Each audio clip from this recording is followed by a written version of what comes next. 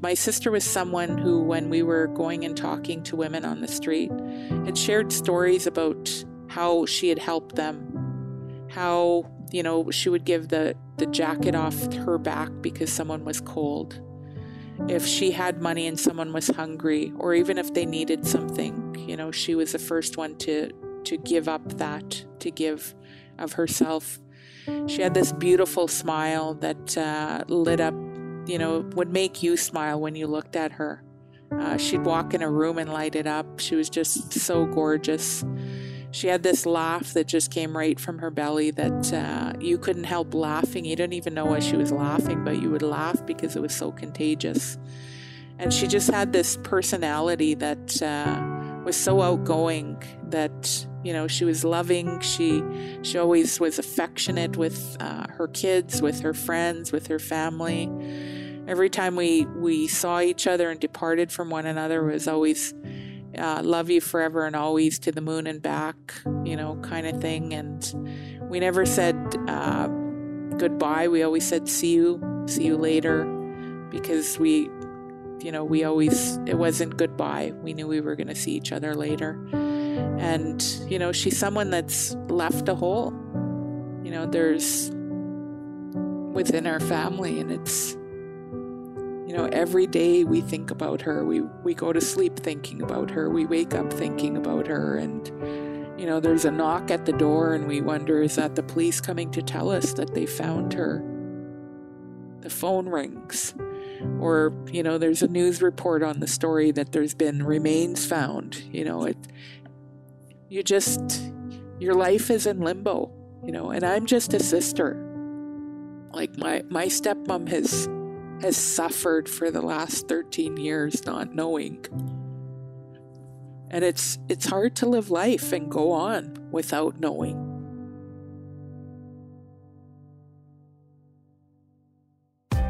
I am Brother Cornell West. This is Chris Hedges. I'm Rosa Clemente. Hey, what's up? This is Chuck D, Public Enemy, Prophets of Rage. And this is Newsbeat. Hey, everybody. This is Manny Faces, producer, audio editor, and host of the award-winning Newsbeat podcast, where we shine a light on underreported social justice issues through hard-hitting journalism and independent hip-hop music. That voice you heard at the top was Bernadette Smith, a Canadian First Nations politician and member of the Haudenosaunee and Métis communities. Her younger sister, Claudette Osborne, vanished in 2008 at the age of 21. Just one of the countless missing and murdered Indigenous women, girls, and Two-Spirit people, MMIWG2S, throughout Canada and the United States. Countless because, as you'll learn, nobody really knows how many there are, with estimates into the tens of thousands across just these two nations throughout the decades. In response to the inaction of law enforcement, and moved by the heartbreaking 2014 discovery of the weighted-down body of a missing and murdered 15-year-old Indigenous girl in the Red River of the North, which snakes along the Minnesota-North Dakota border into Manitoba and empties into Lake Winnipeg, Smith co-founded the group Drag the Red, with others who had been missing family members and Indigenous allies. They've been dredging its muddy bottom and scouring its murky brown waters for their loved ones, and those of others, ever since, giving grieving family members of murder and suicide victims at least some sliver of solace, no matter how minor it might be. Now, as our guests will explain, there's many reasons for these gruesome killings and disappearances, ranging from a profound lack of data, gross misidentification and law enforcement's refusal to investigate, to sex trafficking, interjurisdictional black holes, and blame games, and of course, the ripple effects of what has been centuries upon centuries of institutionalized racism and codified doctrines of extermination against Indigenous peoples in both countries and many others throughout the world. Joining Smith in breaking down the historical and ongoing causes and perpetrators of this genocide and sharing some necessary immediate actions to help end it are Duana Johnson, a Colville tribal member from the Arrow Lakes Band in Washington State and lead administrator of the nonprofit MMIWG2S, and Mary Catherine Nagel, a citizen of the Cherokee Nation, lawyer, playwright, and outside counsel and policy consultant to the nonprofit National Indigenous Women's Resource Center, representing a number of missing Indigenous peoples' families who've lost loved ones. Translating the unimaginable anguish and fury permeating this crisis into incendiary hip-hop verses is our co-artist in residence, South Carolina by way of New York-based hip-hop fusion music artist, DJ, songwriter, and educator, Liquid. Now, to try and amplify awareness of this issue, we're doing a rare double drop with this episode. We're releasing it in the Newsbeat podcast feed as usual, but also in the pod feed of our dear friends over at Unfucking the Republic, aka UNFTR. Now, I engineer and edit both of these shows, so be sure to check them out wherever you listen to your favorite pods, Apple, Spotify, Stitcher, all the places. Please share the love of both shows and rate and review us wherever you listen. And be sure to subscribe to both of our free newsletters, Newsbeat at newsbeat.substack.com and UNFTR at unftr.substack.com. Without further ado, let's get into it. This is MMIWG2S. Missing and Murdered Indigenous Women, Girls, and Two-Spirit People. So in 2008, my sister, who was 21 at the time, went missing in Winnipeg, Manitoba here. She was a mom of 4. She had just had her 4th baby. My niece was 2 weeks old at the time. She had been apprehended by Child and Family Services, which is child welfare, basically. And my sister, her case wasn't taken seriously by the police here in Manitoba. And my sister's story isn't one that's unique, unfortunately, here in Canada. A lot of families have experienced the same thing that we've experienced. And I'll go through our story just so listeners have context about why it's important, to raise awareness around the issue of MMIWG2S, which is missing and murdered women, Indigenous women, and girls, and two-spirited people. When my sister went missing, she basically was written off by society here in Canada. People didn't care about the issue. They didn't come out and help our family when we were putting up posters, calling through the media for help to come out and search for her. It took the police 10 days to actually go out and start investigating. So we were on the ground as family trying to find my sister. It took the police 10 days to finally start investigating, and we had to get political will behind us to actually get the police to do their job. We figured there were 5 things that played a role in how her case was investigated. First of all, she was Indigenous. Second of all, she was a woman. Thirdly, she did have a criminal record. She was a known drug user, and she was a sex trade worker, or we call them exploited women here in Canada. So we figure all those things played a role in how her case was handled.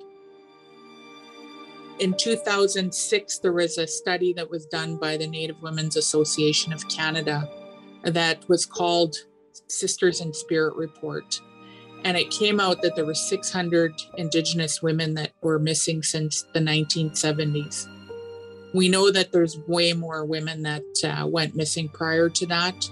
We also, through our work in advocacy, have worked with other families whose cases were never taken. The police wouldn't give them an instant report. They wouldn't take a report from them that they were missing.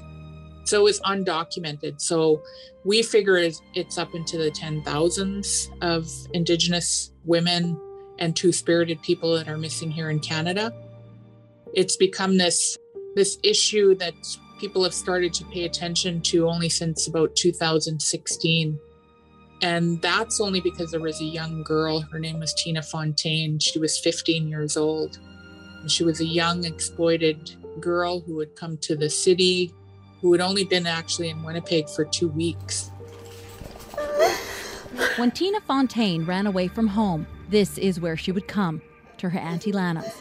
But on Sunday, it was Winnipeg police at this family's doorstep. They told me that they found her and I wasn't scared. I just knew in my heart she was gone. Police divers found Fontaine's body in the Red River Sunday. She'd been killed, then wrapped in a bag and tossed in the water. Investigators believe the 15-year-old was being exploited and had been working these West End streets before she disappeared. She was last seen on August 9th on Ellis and Furby. They were looking for a man by the name of Farron Hall, and he was a homeless man who had saved 2 people from the river. He'd been living by the river. And he was given the Medal of Courage by the mayor of Winnipeg. And this particular time, he was seen struggling himself in the river. Nobody saw him come up, so the police were called. The divers were sent out to look for him, and they came upon this little girl. And it was only then that Canada was really galvanized. Canada started seeing this little girl as possibly their loved one, as their daughter, as their niece, as someone who potentially could be one of their family members. And it brought people together across Canada. And it was the start of a conversation around a national inquiry. And it actually spearheaded a national inquiry to happen here in Canada. We begin with breaking news on the national inquiry into missing and murdered Indigenous women and girls. CBC News has obtained a copy of the Commission's final report ahead of its official release on Monday. And it is damning, calling the women's disappearance a Canadian genocide. We accept the findings of the commissioners that it was genocide. Prime Minister Justin Trudeau is bending to pressure from the National Inquiry into missing and murdered Indigenous women and girls, which say the country is guilty of genocide.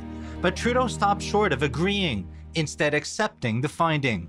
But our focus is going to be, as it must be, on the families, on the communities that have suffered such loss.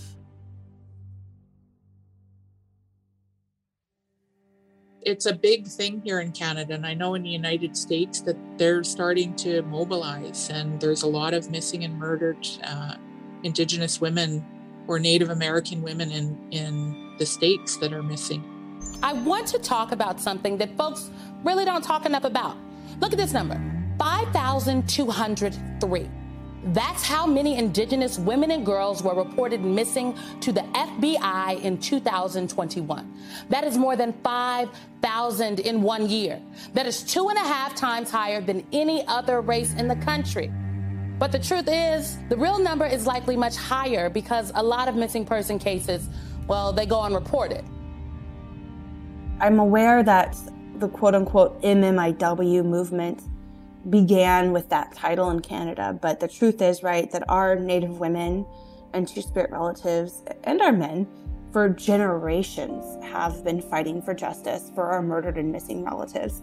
And we have been the population that has suffered the highest rates of homicide, really, I think, since the United States inception.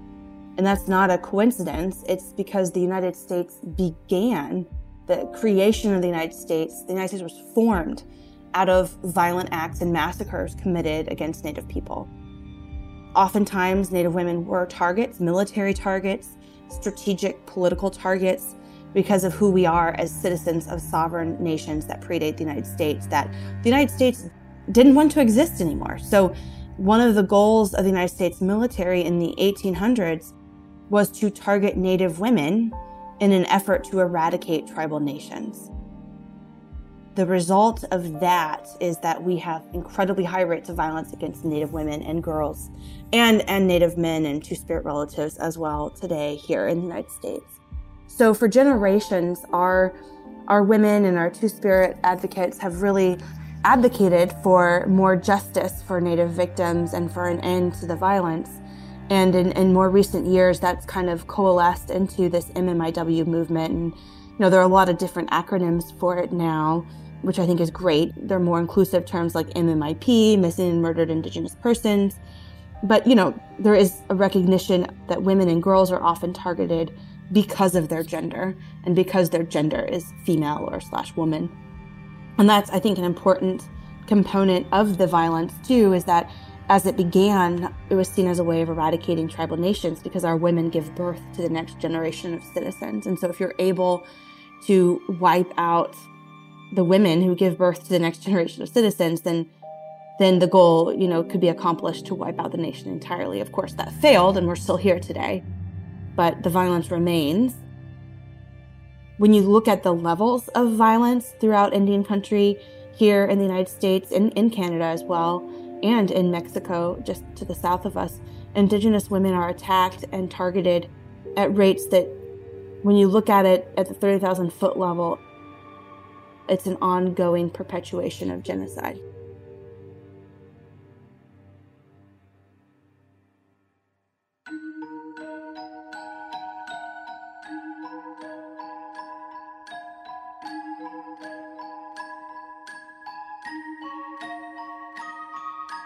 We have all been touched in some way or other by this missing and murdered Indigenous women in some form or another. I'm a survivor myself of domestic violence. We also have members on our team that have been directly affected and had family members that are still missing and some that have been murdered. And I think that's part of it really fuels us and keeps us going, is because we are empathetic to this situation because we've felt it firsthand. Not to belittle or put down the genocide, the horrible acts that were enacted upon Jewish descendants and people in Germany. The final act, it was a plan that was modeled after what happened to my people here. This is a situation that's been going on since 1492. One of the first earliest recorded instances of our women being abducted was when our women and young girls were taken aboard Christopher Columbus's ships. Yeah, and it's something that's definitely still going on to this day. There is a significant percent of women that we don't know what happened to them. They've just vanished. And a lot of this has been due to domestic violence or some other sort of violence that they've been experiencing in their lives.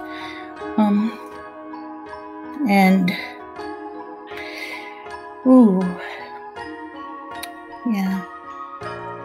Mister, no more stolen sisters. The callous of the white man's burden now blisters. Sister Mayflower hit the shores. A terror now devours our humanity's core. It's a racist declaration, demoralization, a blatant genocide for tribal eradication. Parents servicing a wound, a laceration. Families questioning authorities' investigation. The lack of litigious is based on her indigenous. The fact of the matter is the ploy is so meticulous. Women give birth to the next generation, so women are the target of the coronation. Girls plucked from their innocence before they get to bloom. Canadian colonial genocide of the womb. Fierce femininity puts patriarch in jeopardy. Male fragility, fierce two-spirit energy. They rather make an enemy instead of remedy. Faced with violence for existence, but my breath is resistance. Missing, murdered Indigenous women and girls. It's time to shed light where injustice occurs.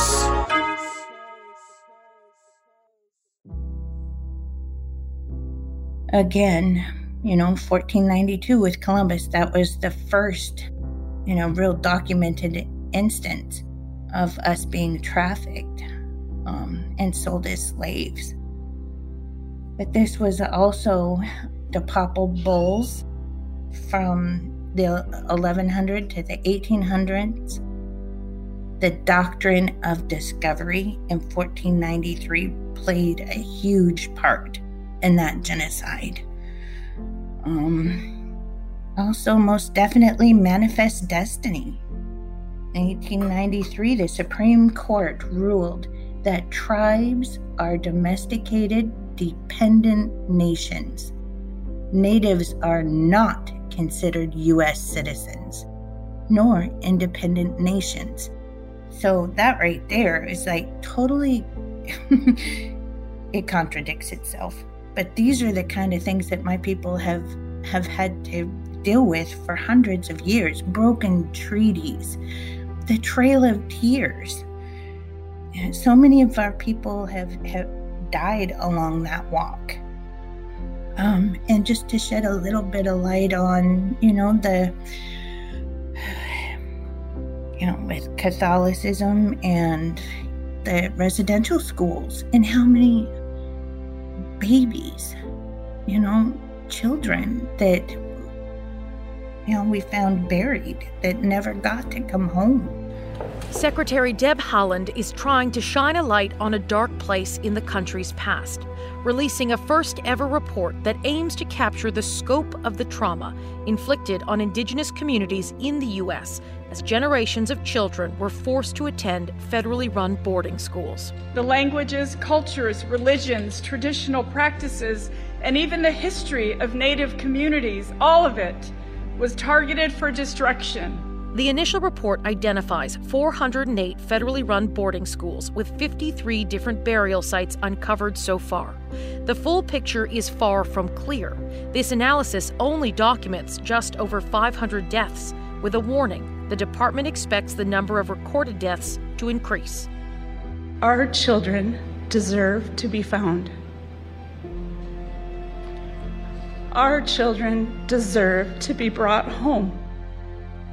The U.S. investigation started after what is believed to be hundreds of unmarked graves were discovered at a Canadian residential school in Kamloops, BC. A discovery that moved the first ever Native American cabinet secretary to tears and then action. I stand on the shoulders of my grandmother and my mother, and the work we will do with the Federal Indian Boarding School Initiative will have a transformational impact on the generations who follow. This is something that was most definitely swept underneath the rug. It's not talked about in history class, and it is something that's shameful upon this country. And it is most definitely genocide.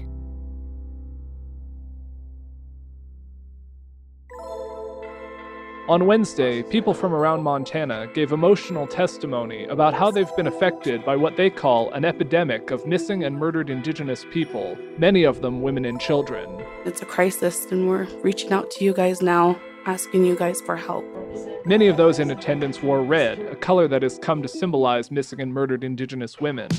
According to the Department of Justice, Indigenous women and girls are 10 times more likely to go missing or be murdered compared to the national average. We end today's show in North Dakota, where after a 9-month search, the body of Olivia Lone Bear was found Tuesday in a pickup truck submerged in a lake right near her home on the Fort Berthold Reservation. The mother of 5 went missing in late October in Newtown, North Dakota.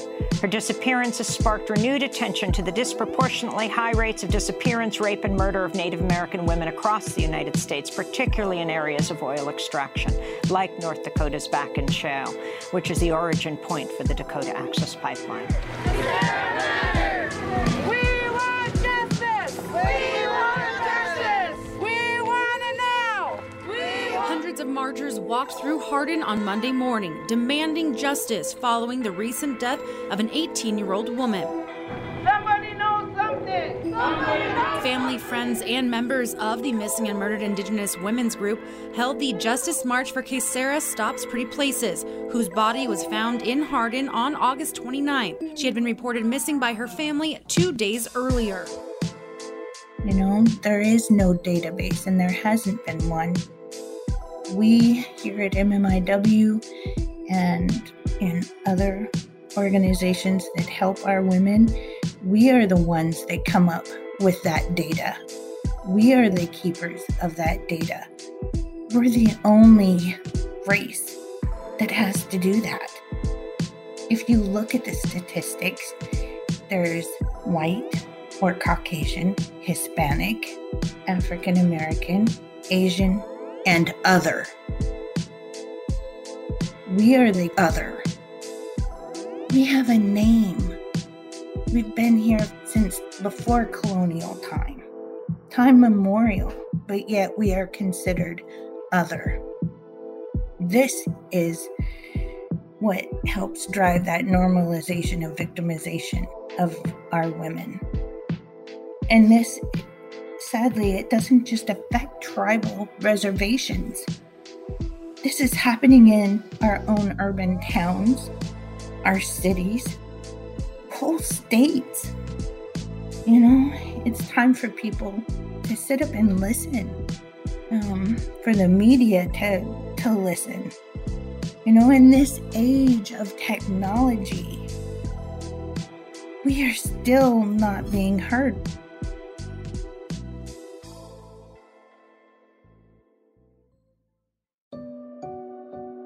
The data collection has been an issue. There has not been sufficient data collection. There are multiple reasons for that. The Urban Indian Health Institute has done some data collection, as has Sovereign Bodies Institute, both of those organizations. But at the end of the day, because law enforcement oftentimes does not count the homicide of Native people as a homicide, oftentimes they'll write it off as suicide, even though the factual circumstances around the death make very clear that it would have been physically impossible for the person who died to have killed themselves in that situation.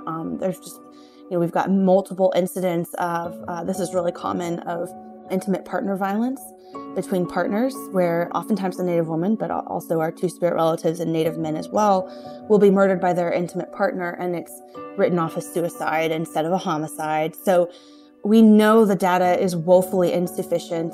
In urban areas, oftentimes urban law enforcement off tribal lands will not note whether or not the victim is Native. They'll note usually it's white, black, or Hispanic. And so if you're not Hispanic or black, you're white. Native isn't an option. So we have an issue with collecting data, but we also know from just talking to our communities and our families that you go anywhere in Indian country and you talk to a Native person, most often someone in their family has been murdered or has gone missing. And in some families, it's multi-generational. I've worked with several families where one grandmother may have had 2 granddaughters that have been murdered or missing, multiple nieces. It is an absolute crisis of significant magnitude. Native women have been over-sexualized and degraded in books, movies, TV, media, ads for clothing, and Halloween costumes. Making women, me, into fictionalized characters. That plays a huge part in our disappearances because we're not seen as human. For example, Pocahontas and Sacagawea, many people don't know that they were both under the age of 15. That is shocking. Shocking. And Disney portrays them like, love interests, and no. Pocahontas was a slave. Sacagawea was a slave. And, that did us, Disney definitely didn't do us any favors. And it speaks volumes as to why there's little to no media attention when one of our loved ones goes missing or murdered. Our women are so vulnerable due to the normalization of the violence against us in this country. Native women have been counted as missing and murdered, just like here in the state of Washington, more than any other race. I think Indian law attorney Sarah Deer put it very well. She said predators may target Native women and girls precisely because they are perceived as marginalized and outside the protections of American legal system. Over 84% of Native women will experience some form of violence in their lifetime. Over 56% of Native women will experience some form of sexual violence. And so we have a crisis on our hands. And I think the crisis has been going on for a long time. So, jurisdictional issues, as well as federal laws and the boundaries, they affect us in tragic ways. Tragic ways.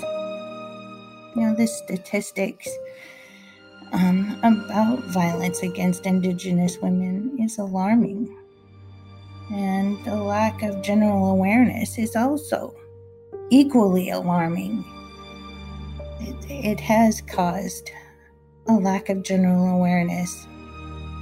And it's these challenges that have formed that dangerous environment where Indigenous women, we have been made targets for victimization.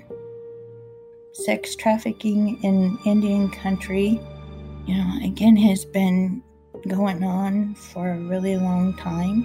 And a lot of it is because of the jurisdictional issues between state and U.S. government. And, of course, within our own tribal police, it's like jurisdictional issues. Well, that's not my department. Well, that's their issue. Go talk to them about it. And then we get lost in the middle of all of that, because it is definitely a federal issue as well. 3 out of 4 Native women will be physically assaulted. The advocates believe that crimes against Native women are underreported and underestimated. 88% of the crimes committed against Indigenous women are interracial. 1 in 3 Native American women will be raped in their lifetime. The second leading cause of death for Indigenous girls ages 1 to 4 is murder. Rarely do we find laws and policies that protect trans community. Violence accounts for 75% of deaths in Indigenous youth ages 12 to 20.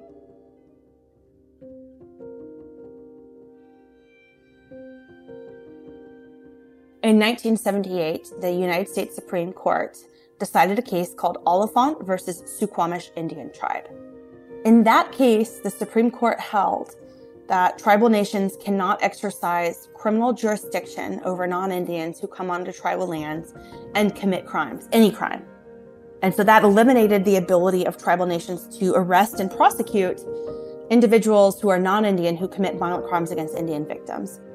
After that decision in 1978, the rates of non-Indian violence against Native victims on tribal lands skyrocketed.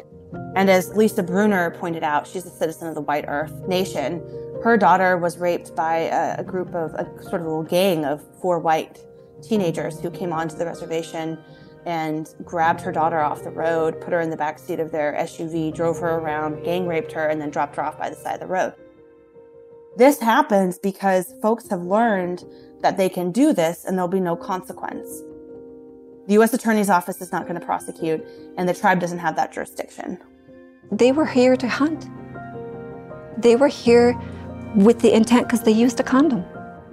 They came here with that purpose and intent to hunt, because this is a safe haven for them to come as rapists, to hunt and rape us. Tribes do not have criminal jurisdiction over non-Indians, non-natives who commit acts of violence against Indians within our own territory. Just 2 weeks ago, the Supreme Court gave that jurisdiction to states. So instead of recognizing the harm that has been done by taking that jurisdiction away from tribes, the Supreme Court gave it to states. And I think a lot of us in Indian country are very alarmed. That's in the Oklahoma versus Castro Huerta decision. Oklahoma told the court, hey, we really care about Native victims, and the reason we're fighting for this jurisdiction is because we care about them so much. When everyone here in Oklahoma knows that Oklahoma, the state's never prioritized the prosecution of crimes against Native victims off tribal lands. That's just not been a priority. Oklahoma City has the 8th highest unresolved rate of cases of MMIP in the country for an urban area. It's just not a priority here, just like it's not a priority in Bighorn County, in Montana, or you could just start naming all of the state jurisdictions where violent crimes against Native people are not a priority. So this idea that, if we give states the jurisdiction that historically and inherently belongs to the tribes, they'll do a great job is very problematic. And Justice Kavanaugh, in writing for the majority in this Castro Huerta opinion, said that there really isn't any sovereign interest that tribal nations have in protecting their children from child abuse, which is unfathomable. I can't imagine, I don't know how a human being reaches that conclusion.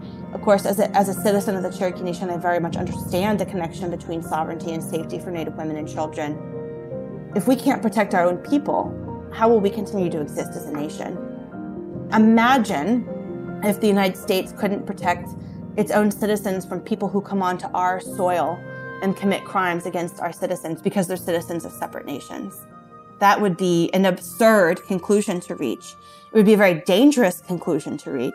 You'd be promoting terrorism and other acts to say that, well, If someone comes onto our soil and kills U.S. citizens, if they're a citizen of a separate country, we can't prosecute them.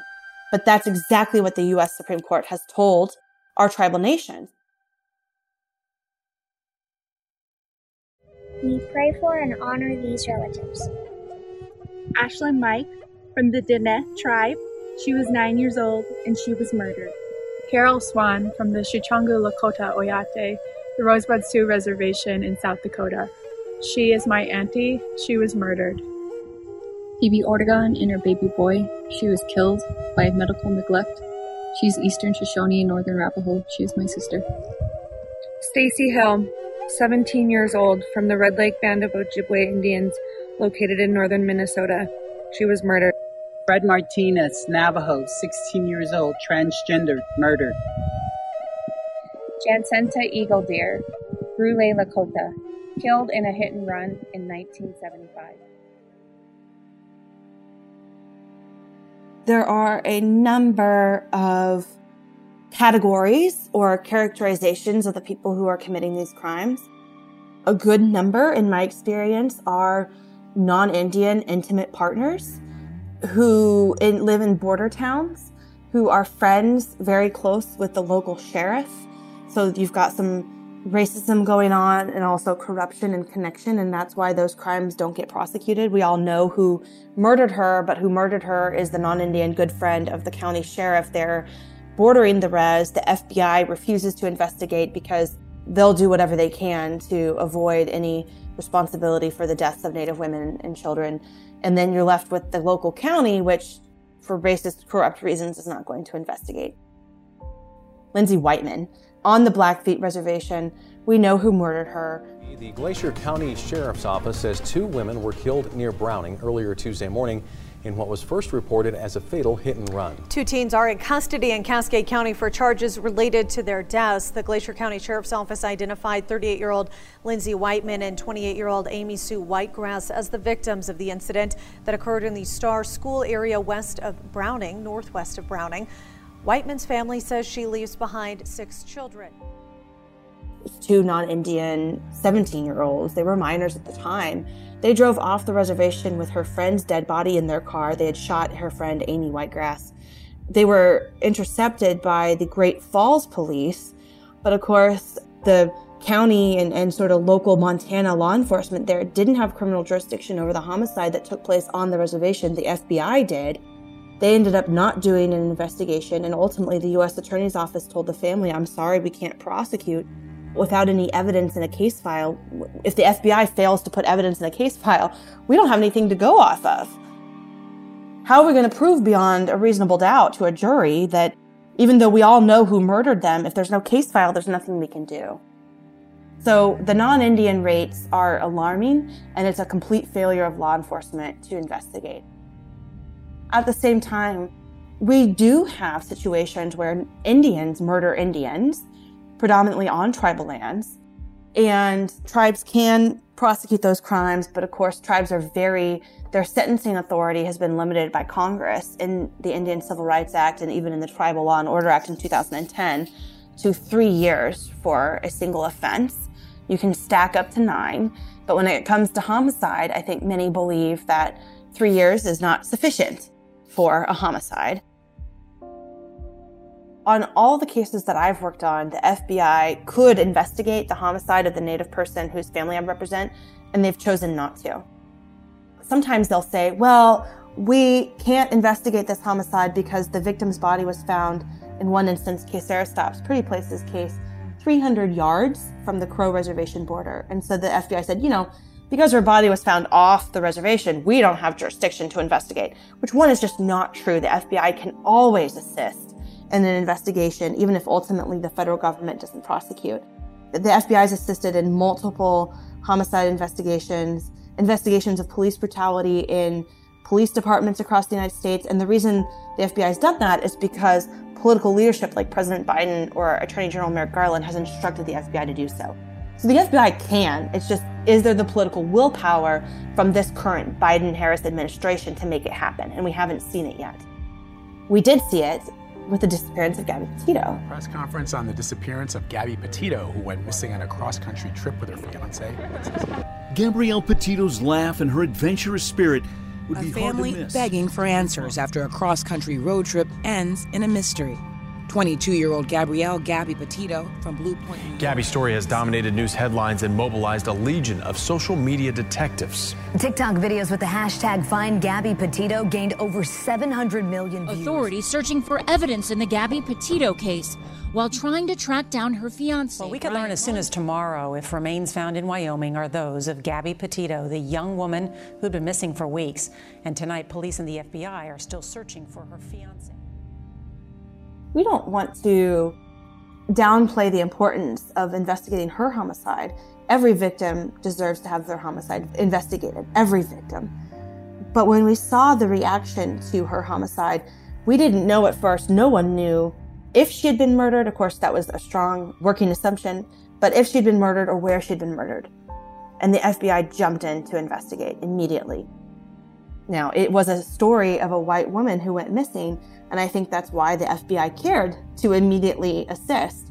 But it's very sad that they'll do that for Gabby Petito, but they won't do that for Lindsay Whiteman, or Kisara Stopp's Pretty Places, or Allison Highwolf, or Rainey Hill, or Olivia Lone Bear, or Henny Scott, or Hannah Harris. It is the white woman syndrome that other advocates of color, in fact, Black women, came up with this phrase to talk about, because the same thing happens when other women of color, including Black women, are murdered. There just isn't that interest in investigating the homicides, and it's tragic, and it's a miscarriage of justice. Since she was first reported missing in Wyoming earlier this month until her remains were found later, the case of 22-year-old Gabby Petito has captured widespread media attention. But tens of thousands of people are reported missing or murdered every year in the U.S., and people of color don't get nearly the same level of attention, particularly Indigenous and Native Americans. In Wyoming alone, 710 Indigenous people were reported missing between 2011 and 2020. In fact, although Indigenous people make up only 3% of the state's population, they accounted for more than 21% of homicide victims over the last decade. And the problem is not limited to Wyoming. Native women are murdered at rates 10 times the national average.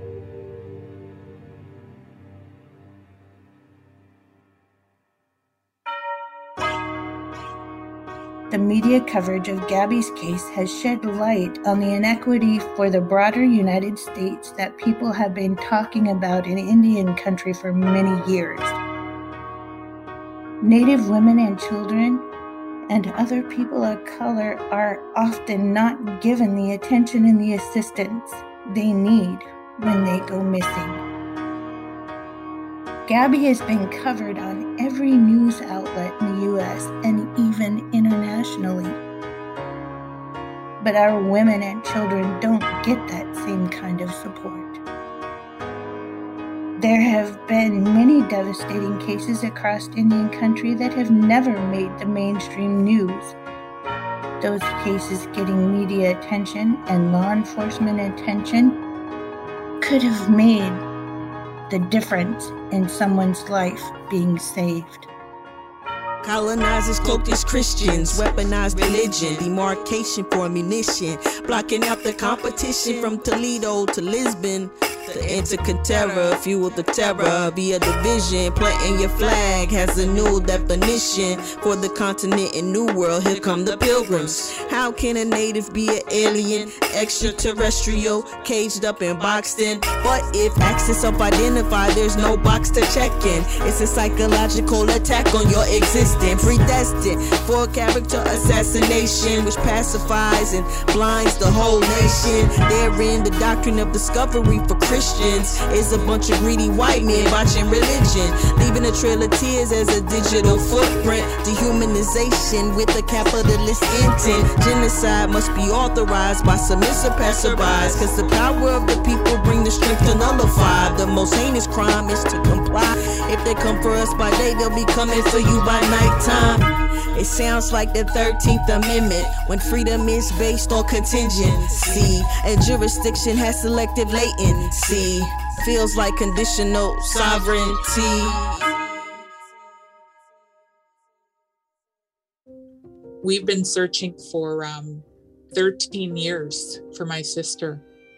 We've been searching on land, and when Tina Fontaine went missing, we wanted the police to search. We put a social media post out that said that the police need to drag the Red River, because we knew it had been done in the 1980s to dredge the river to search for bodies, because there's over 100 women here in Manitoba that are missing. Families don't know where they are, and like I said, we've pretty much searched all the perimeter of Winnipeg. We've searched outside of Winnipeg. We've searched inside Winnipeg, and the police wouldn't search. So we decided that we would search. Another family member, his sister's Amber Gibosh, she's been missing since November 10, 2010. And he came forward, the brother, and he said, let's drag, let's do it. And we've been doing it now. We're going to be 9 years dragging the river. We've developed a relationship with the police, which is good. If someone goes into the river, they'll now call us, ask us for assistance. We've shared our equipment with them, and we've recovered over 2,000 family members out of the river and brought them home.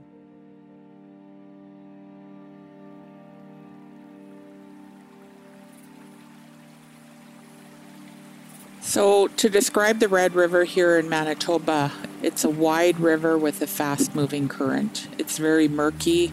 The visibility is almost zero, and it's very deep. It's probably 14 to 20 feet deep.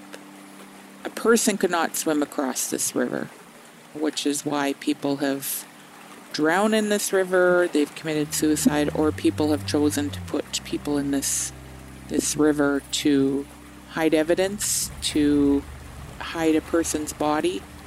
There's been women that have been found that have been weighted down with rocks or different items. This is a river that the Assiniboine River flows into, and then it goes out into Lake Winnipeg. So it's a pretty big body of water. Drag the Red will never ever be able to drag this whole river. People know that water washes away evidence, which is why people are putting Indigenous women into the water. Sadly, it's not unheard of for bodies to end up in the Red River, but 2 in one day, that is rare, as is the state of one of them, a 15-year-old girl found wrapped in a bag. This is a child that's been murdered. I think, society, we'd be horrified if somebody if we found a litter of kittens or pups in the river in this condition. This is a child, so society should be horrified. Tina Fontaine was in foster care in Winnipeg. She had a history of running away. Just turned 15. She's barely in the city for maybe a little over a month, and she's definitely been exploited and put into and taken advantage of and murdered and put into the river in this condition. So people aren't stupid. When they're doing this, they know that they can get away with it by putting somebody in the water because nobody was searching the water. This young girl, Felicia Solomon Osborne's mom, was given a piece of her arm and a piece of her leg. She was found in the Red River, while those 2 body parts of hers, the rest of her was never recovered. It's spring, and as the Red River thaws in Winnipeg, ugly truths are exposed. Just last year, 2 girls were dumped here. 1 killed, 1 left for dead. Both Aboriginal, both crimes so similar to another one over a decade ago. Felicia Solomon was only 16 when she went missing in 2003. From this river, police fished out her arm and thigh. That's all. I always think how she suffered before her last breath. That was hard. So can you imagine as a mother, finding out that your daughter's been murdered, hanging on to that hope that someday she'll come home because she was a missing person? And a lot of families will hang on to that idea of sex trafficking. Maybe perhaps that, their daughter was trafficked somewhere and someday she'll come home. And we've seen incidences of those, in the United States. We've heard of young people who have gone missing and then in their later years are found and they're safe, but I'm sure, lots of trauma they've had to deal with. So families hold on to things like that. And, this young mother was devastated, and that case has never been solved. There was another young woman that was in the Assiniboine River that was found that was 18 years old. Tanya Marsden was last seen alive on September 9th, 1998. It was her 18th birthday. She and some friends went to the now-defunct Gordon Downtowner Motor Hotel to celebrate. 20 days later, her body was found partially submerged in the Assiniboine River near the Perimeter Highway. Marsden had been strangled, her body weighted down with a cement block and dumped in the water. Same thing, her full body was recovered, but her case has never been solved. Tina Fontaine, that young 15-year-old girl that I told you about, her body was wrapped in a duvet, weighted down with rocks, and thrown into the Red River, probably 100 feet from where Felicia Solomon Osborne's body was found. We've recovered evidence from that river that we've turned over to police. People are throwing all kinds of stuff into the river. We've pulled out cars. We've pulled off the hood of a car, and the police have gone and taken that car out of the river. We've pulled up shopping carts, lots of clothing, and it's really disturbing when you find lots of underwear, especially children's underwear. Even shoes, when all of these children were being found in Canada here that attended residential school. The discovery is astounding, and so too the anguish, leaving community members and much of Canada reeling. The remains of 215 children, some as young as 3, buried for decades on the grounds of the Kamloops Indian Residential School. Their deaths believed to be undocumented, graves unmarked. We were out there, and that week we were pulling up a few, toddler shoes. And it was very emotional for our draggers, because who knows if that was a young little child whose body was disposed of in there, and there's no record of it. And I've told you that there's many undocumented cases of people going missing and police refusing to take a report. So, it brings you back to that and makes you think about who was that? Who did that belong to? Potentially is that someone's loved one? We've been doing this now for almost 9 years, and it's very emotional for our draggers. I've gone out, like I said, probably a dozen times, only because, I'm directly impacted. My sister's missing, and there's been times where I've been on that rope where I'm pulling up the dragging bar and it's caught on something and I'm not strong enough, and there's usually 5 of us on the boat, so there's other people that come onto the rope and help as well, pull whatever it is up. And there's been times where we haven't been able to pull it up, where we've lost our bar because whatever it is down there, we can't pull it up, it's too heavy, and we don't know if it's something that's weighted down. We've pulled up pails of cement and turn those over to police, and when they went through those pails of cement, there was evidence that they found from prior cases. So people, are putting things in the river to get rid of them, to conceal them. So now we have winches to work with so that we can, if we're not strong enough to pull this up, or we get caught and we lose the bar, we can put that winch down there and pull it up. We are looking at possibly getting some cameras for underwater searching, because there was a time where we thought we found a skull and we'd reported it to the police, but it took them a couple days to come, and we had GPSed the exact place. They couldn't find it, but we had a camera down there and it showed clearly that it was, a skull. And we were like, whose loved one could have that been? This movement has happened within the last, 10 years. And like I said, it took the death of a 15-year-old to galvanize Canada. But I think, the consciousness needs to be raised of all society and all of humanity regardless of your race, your gender, your socioeconomic status. We're all humans, and all life should be valued, and we're sacred beings, and we should be treated as such, and we should be outraged. We should all be standing together. We should all be out there helping to search and supporting families and calling on, these policing institutions as well as the government, calling them out for their lack of support and allowing this to happen, because they are allowing it to happen by staying silent and allowing, the police to under-investigate when it comes to Indigenous persons in this country.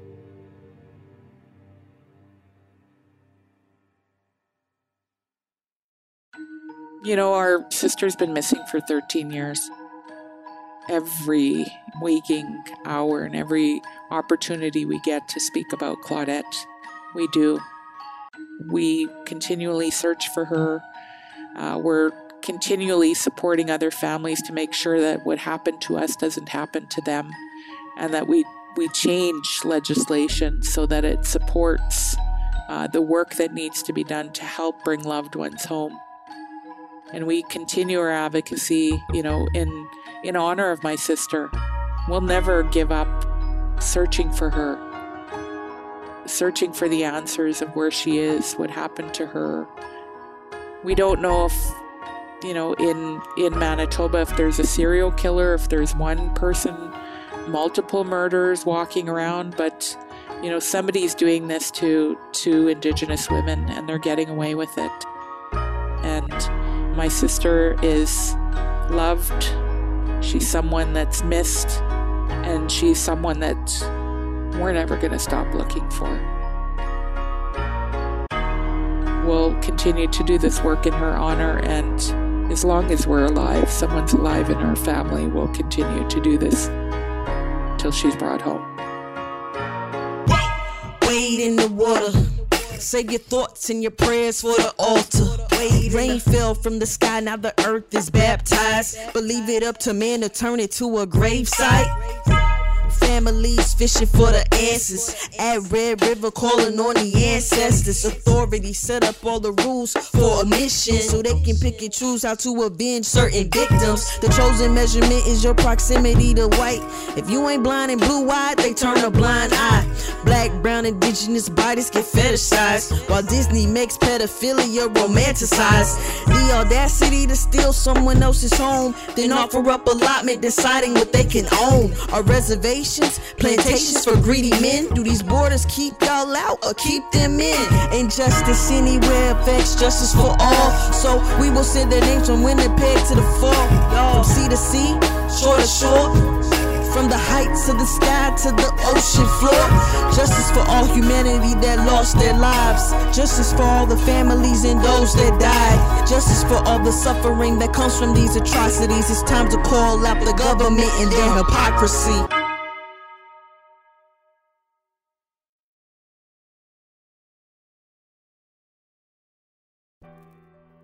Well, there it is.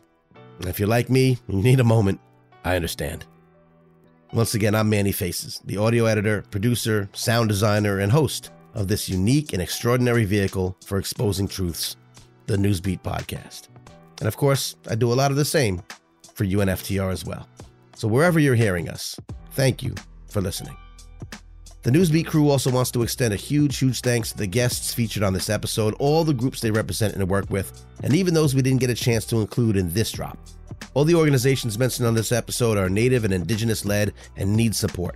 And we implore you, if you're able, to make a contribution or spread the word and share this episode with your friends, colleagues, family, and loved ones. Every additional person who becomes aware of the MMIWG2S crisis can help make a difference. So, as we always like to remind listeners, feel free to become involved. Now, Bernadette Smith's group, Drag the Red, is all volunteer. To learn more about and support their incredible work in their quest to locate missing and murdered loved ones and bring even some small semblance of potential closure to their grieving families, check out their Facebook group at Drag the Red WPG. They also maintain an account for donations at Assiniboine Credit Union under Drag the Red. Now, Bernadette ran for office to address these dire issues and give them the attention and resources they demand, and has been serving as a member of the Legislative Assembly of Manitoba for Point Douglas since 2017.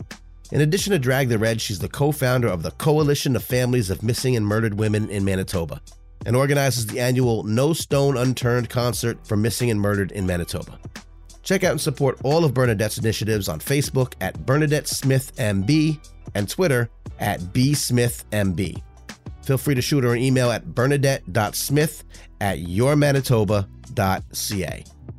To learn more about Duana Johnson and all the critical work being done by her and her team at the nonprofit MMIWG2S, head over to MMIWUSA.org. Check them out on Facebook at MMIWUSA and on Twitter at USAMMIW. If you want to reach out by email, it's contact@MMIWUSA.org. Tell them Newsbeat sent you. And for more about Mary Kathleen Nagel and all the incredible work she's been doing to raise awareness about the MMIWG2S crisis, as well as her other projects, she's also an acclaimed playwright who's using art to combat associated false narratives and atrocities. More on that another time. Follow her on Twitter at MKNagel, Nagle. As I mentioned up top, Mary is a citizen of the Cherokee Nation and a lawyer who represents a number of missing Indigenous people's families who have lost loved ones. She's also outside counsel and policy consultant to the nonprofit National Indigenous Women's Resource Center. Check out that amazing group at niwrc.org, on Facebook at niwrc, and on Twitter at niwrc. Additionally, learn more about some of the groups Mary mentioned in the episode, including the Urban Indian Health Institute, dedicated to, among other initiatives, decolonizing data related to the MMIWG2S crisis at uihi.org, and the Sovereign Bodies Institute, which created and maintains a centralized, constantly updated database of such cases at sovereign-bodies.org. And I'll be honest, there was just so much more we learned about this and other related issues while conducting research for this episode, as well as so many other extraordinary groups we came across. There's also a ton more from our guests that we simply couldn't fit into this episode. We'll likely do a follow-up or several in the future to get it all out there, so look for those. But we did want to highlight several other groups, however, right now. The nonprofit Not Our Native Daughters educates and raises awareness about missing, exploited, murdered, and Indigenous women and children. Check them out on Facebook at Not Our Native Daughters. Another incredible nonprofit is all Native women-led Illuminative, which we featured in the past on one of our offshoot series called This Week in Social Justice. Visit them at illuminative.org or Facebook at illuminative.org and on Twitter at Illuminative. Check out Native lawyer and distinguished professor Sarah Deer, who Duana mentioned in the episode, at sarahdeer.com. Also, visit and support the nonprofit Native Women's Wilderness at nativewomenswilderness.org or Facebook at Native Women's Wilderness and Twitter at Native Womens. You've heard snippets from an incredibly impactful video they made about the stats and victims of violence against Native peoples in the episode, and you definitely need to watch it on their site and support them as well. As I mentioned, all of these groups could use our help. Check out Reconciliation Education, a provider of bilingual online anti-racism training and education courses to businesses, schools, and communities to promote a renewed relationship between Indigenous peoples and Canadians at reconciliationeducation.ca. Listen to the talk show and podcast Let's Talk Native with John Kane. Visit letstalknative.com and follow along on Twitter at Let's Talk Native. Also, visit the Coalition to Stop Violence Against Native Women at csvanw.org. We want to give a special thanks to Jeff Main over at our parent company, Maury Creative Studios, for the powerful artwork accompanying this episode. As Duana explained to us, the symbol of the MMIWG2S movement is a red handprint across the mouth, signifying the bloody, extinguished voices of its countless victims, and red, according to Native cultures, the color seen by spirits. Last but surely not least, we want to give a special thanks to our co-artists in residence for the extraordinary expression you've heard throughout this incredibly important episode. South Carolina by way of New York City-based hip-hop fusion music artist, DJ, songwriter, educator, and my friend, Liquid. She's one of an ever-growing arsenal of independent artists that we feature and support through this podcast, and we really couldn't do it without her or the rest of our artist family. So please visit her site and learn more about all of her incredible work at iamliquid.com, and Liquid is spelled Likwuid, or on Facebook at Liquidity, Likwuidity, or on Twitter at Liquid, LIKWUID. As always, don't forget to subscribe to our free Substack newsletter at newsbeat.substack.com for updates, new drops, links to all the people and groups mentioned here, and much more. And again, be sure to check us out at Unfucking the Republic on our free Substack over there at unftr.substack.com. A lot of great content on both of those places, and they're free and ungated. For all our previous episodes, extended guest and artist bios, and more information about Newsbeat, visit usnewsbeat.com. For tips and future episode suggestions, hit us up at usnewsbeat@gmail.com. We'd love to hear from you. And if what you heard today moved or inspired you, and you want to help us keep doing what we do, consider supporting our cause at usnewsbeat.com/support. We appreciate you either way. Once again, this is Manny Faces, Newsbeat and UNFTR's audio magician, signing out. Check out my assorted projects and work going down at my company, Manny Faces Media, at mannyfacesmedia.com. More about my public speaking and work to increase awareness and appreciation for hip-hop music and culture's role in helping to uplift humanity at mannyfaces.com. And check out more extraordinary creations from Newsbeat's parent company, HubSpot Diamond Partner Agency, Maury Creative Studios at maurycreative.com. Until next time, thanks for listening. Power to the people. Peace and love.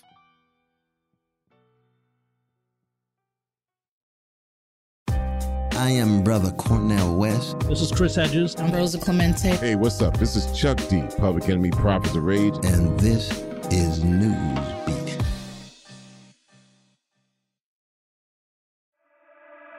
This is a Manny Faces Media production. Manny Faces! You sick for this one.